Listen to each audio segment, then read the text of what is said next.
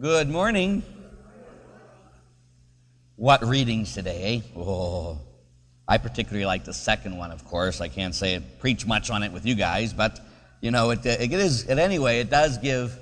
Today what we're going to focus on is being single-hearted, being under authority, and then having authority, okay? These are going to be the 3 points. Being single-hearted, being under authority, and then having authority. Now let's start with the being single-hearted. If you go to 1 Corinthians chapter 7, verse 32 and following, that's the second reading today. And again, we hear here, I should like you to be free from all worries. Chapter 7, 1 Corinthians chapter 7, verse 32. I would like you to be free from all worries. The unmarried man is busy with the Lord's affairs, concerned with pleasing the Lord. But the married man is busy with the world's demands and occupied, as Angelo knows very well, with pleasing his wife. Oh, excuse me. Sorry, I didn't see you there. Anyway, that's Angelo up here. That's his wife, in case someone doesn't know. He just says, yes, dear, yes, dear, yes, dear. Anyway, but then the guys get it back, the next thing here. And then he starts with the guys. You only have to please your wife. Then the virgin, indeed the unmarried woman, is concerned with things of the Lord in pursuit of holiness in body and spirit. But the married woman, on the other hand, has the cares of the world to absorb her, and is concerned with pleasing her husband. I really don't know many of those women. But anyway, how many go around pleasing their husband? That's all I do is please my husband. TA, that's what TA does. No, I don't know. I don't think. But more and more, that's why I'm celibate. No. The reality of, and it is in reality, because if I was married, and the church's whole teaching with celibacy, I don't have any time to myself at all. None. Zilch. Zing. There is no way that I could sit there and be married and have my own kids and my own wife and be present to you, be present at the community of Tech, be present at my community at St. Luke's, and be present at the community of Cathedral Prep. It couldn't happen. I have problems what I'm doing now without being married, but the reality of all of us needs that we need to be living and purifying our hearts that no matter what, I'm living for the Lord. Even if I'm in the habit of pleasing my husband, my wife, my children, I got to be doing that for the Lord. So that's how we purify it all. It goes back to the Beatitudes, Blessed are the pure of heart. Now, please, don't sit there and just think the pure of heart is just purity. Purity when it comes to sexuality. It's the single-hearted, the one who knows that the reason I live is to please the Lord. No matter what. But those of you who are married, which is most of the congregation here, your true spouse is always Jesus. Always. And if you've neglected that and unrealized that, you need to refocus on that. I don't care who you're married to. You might be married to the greatest person ever walked the face of the earth. But your spouse is Christ Jesus. No matter what. And you and I got to be developing that relationship as much as any other relationship. That my walk with the Lord must be my walk with the Lord. And if He's my first relationship, then my other relationships with my spouse, with my children, are then influenced by my relationship with the Lord. Because He's the one I please first, always. Now, it's easier for a celibate priest or nun to be that way, because then I can just focus on the Lord and even that again. Last time I'm sitting there at my hour, and I'm just have to keep refocusing. And what do I start doing? As I'm sitting, I have to get ready for Lent, and I'm starting to working out the Lenten schedule for here and doing all this stuff, and I look up, and there's Jesus, and He says, excuse me. I said, I'm very busy with your stuff, Lord. This is all your stuff, Excuse me. Put it down. Okay, what do you want? But see, it's so easy to get caught up into other things. But Jesus says we got to be caught up with Him first and foremost, to please the Lord above all things. The next thing, we get to the first reading and the gospel. And in doing this, it talks about the same reality. And this is where we get celibacy as a given. Celibacy in the church is a discipline. The Holy Father could get up tomorrow and say, all priests are allowed to get married. It's just a discipline. The first 1,000 years of the Catholic Church, we were allowed to be married. But it was under authority that we were put that everyone that's going to be a priest, though, must be celibate. And that's so, when it comes to the celibacy thing, it all comes to an authority issue. And for that, let's go to the first reading. And that is from Deuteronomy. Deuteronomy chapter 18. And again, here's Moses. He's getting ready to move on. But then Moses says in chapter 18, verses 15 and following, "A prophet like me will the Lord your God raise up for you from among your own kinsmen. To him you shall listen." Remember, there's another passage, I couldn't find it when I was looking up last night, but it says, God comes and says, if you do not listen to Moses, you will be struck down. That God really put in authority Moses and then Joshua and then the prophets. That we had to be obedient, the Old Testament had to be obedient to them in authority, or God himself would punish them. And we see that here too. If you go down, verse 17, or verse 18, "I will raise up for them a prophet like you from among their kinsmen, and will put my words into his mouth. He shall tell them all that I command them." Verse 19, "If any man will not listen to my words which he speaks in my name, I myself will make him answer for it." So what's that saying? That if a person is under the authority of God, and they speak the word of God to the community, and the person refuses to obey that, God himself says, "I myself will deal with that person." That's pretty strong. Again, sometimes people want to be under their own authority. I want to be under my authority because I know what God wants me to do.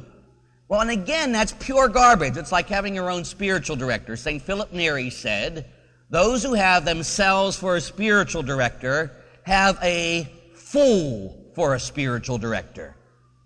If you are not a person under authority, you are a fool.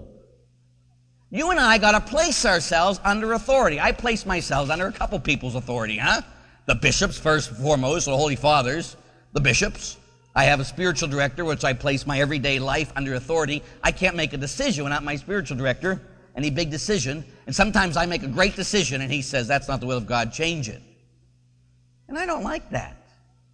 But I am under his authority. I follow him, and in following him, I follow the Lord. Again, a couple years ago, I was going to go, and during the Gulf War, I went and registered. I was going to become a chaplain to the Navy chaplain. I was going to become a Navy chaplain. The bishop said okay. It was all okay. Everybody else said it was okay. And by the way, I went to my spiritual director. Don't ever go by the way to your spiritual director. I went to my spiritual director, Father Peterson, and I said to him, "By the way, Pete, I'm joining the Navy. I'm going to go in and be a chaplain." And he started screaming, "Absolutely not." I said, "Pete, the bishop already said okay." "I don't care. Absolutely not. It's not God's will for you." I said, "Oh, Pete." I said, "What am I supposed to do?" He said, "You call the bishop, you tell him your spiritual director said no, that's not God's will for you, and you don't go." You know what I did? I picked up the phone, I called a spiritual director, and I said, "My spiritual director says no," because I was under his authority. And people hate that. We want to be in control of our own lives, don't we? To sit there and submit myself. But see, if we don't put ourselves under someone's authority, then what we can do is suffer from the thing of pride. Again, when I was sent here to Bread of Life in that very office, the bishop called me in 2 hours after I gave up Barron because I was working too much. He said, "We need you to relax, Larry, and we're going to take Barron away from you if you don't mind." I said, "Thanks be to God. I can focus on prep." It was at noon I handed my keys over. At 3 o'clock I get called into the bishop's office and says, "I want you to take over Bread of Life." "Absolutely not," I said to the bishop. "Absolutely not." My exact words, "Absolute." I kept screaming, like me, how I can be. "Absolutely not." I got up, I start walking back and forth. "Bishop, there is no way." "Aren't you glad I'm under authority?" He said, "I'm not asking, Larry. You're being told, huh?" But see, that's it. I have to place myself under his authority, and I got to do things sometimes I don't want, and I really believe it was God's will. In fact, last time I was in there a couple weeks ago in the office again, he says, "Aren't you glad you're obedient, Larry?" "Yes, Bishop." But that's it. I have to place myself, and each of us got to place ourselves under the authority. You got to do it. If not, you will suffer from the greatest of all the sins. And what's the greatest of all the sins, gentlemen and ladies? Pride. I will not serve. I'll do it my way. And that is a very subtle, because you can be very religious, quote unquote. You can be very, quote unquote, holy, and think, I'm doing it my way. If you're not under authority, you're a fool. You've got to have someone that's going to tell you no when you want to hear yes. And then you've got to submit yourself to that. And in that way, you will become holy. There's no way to be holy without being under authority. Can't happen. You deceive yourself. Then finally, now we get to this next part. And this here, and this is why they talked about Jesus, and we'll deal with this very briefly. If you go to Mark chapter 1, verse 21, shortly afterward they came to Capernaum and on the Sabbath, verse 22. The people were spellbound by his teaching because he taught with authority. That Jesus taught with authority.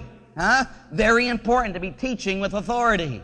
He didn't get up there and say, hey, well, you know, if you want to do this, okay. If you don't, he said, this is the way you got to live, period. Live that way, fine. Don't live that way, fine.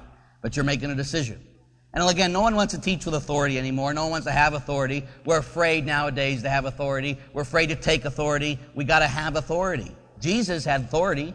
And if he had authority, so must his followers have authority. Now we listen, because here you go, he spoke with authority. Now let's go to another space here. And for that, let's go to Luke chapter 10, verse 16, and underline it. Luke chapter 10, verse 16. Luke chapter 10, verse 16. And here Jesus says, who is God, he who hears you hears me.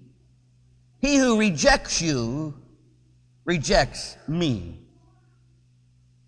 and rejects him who sent me.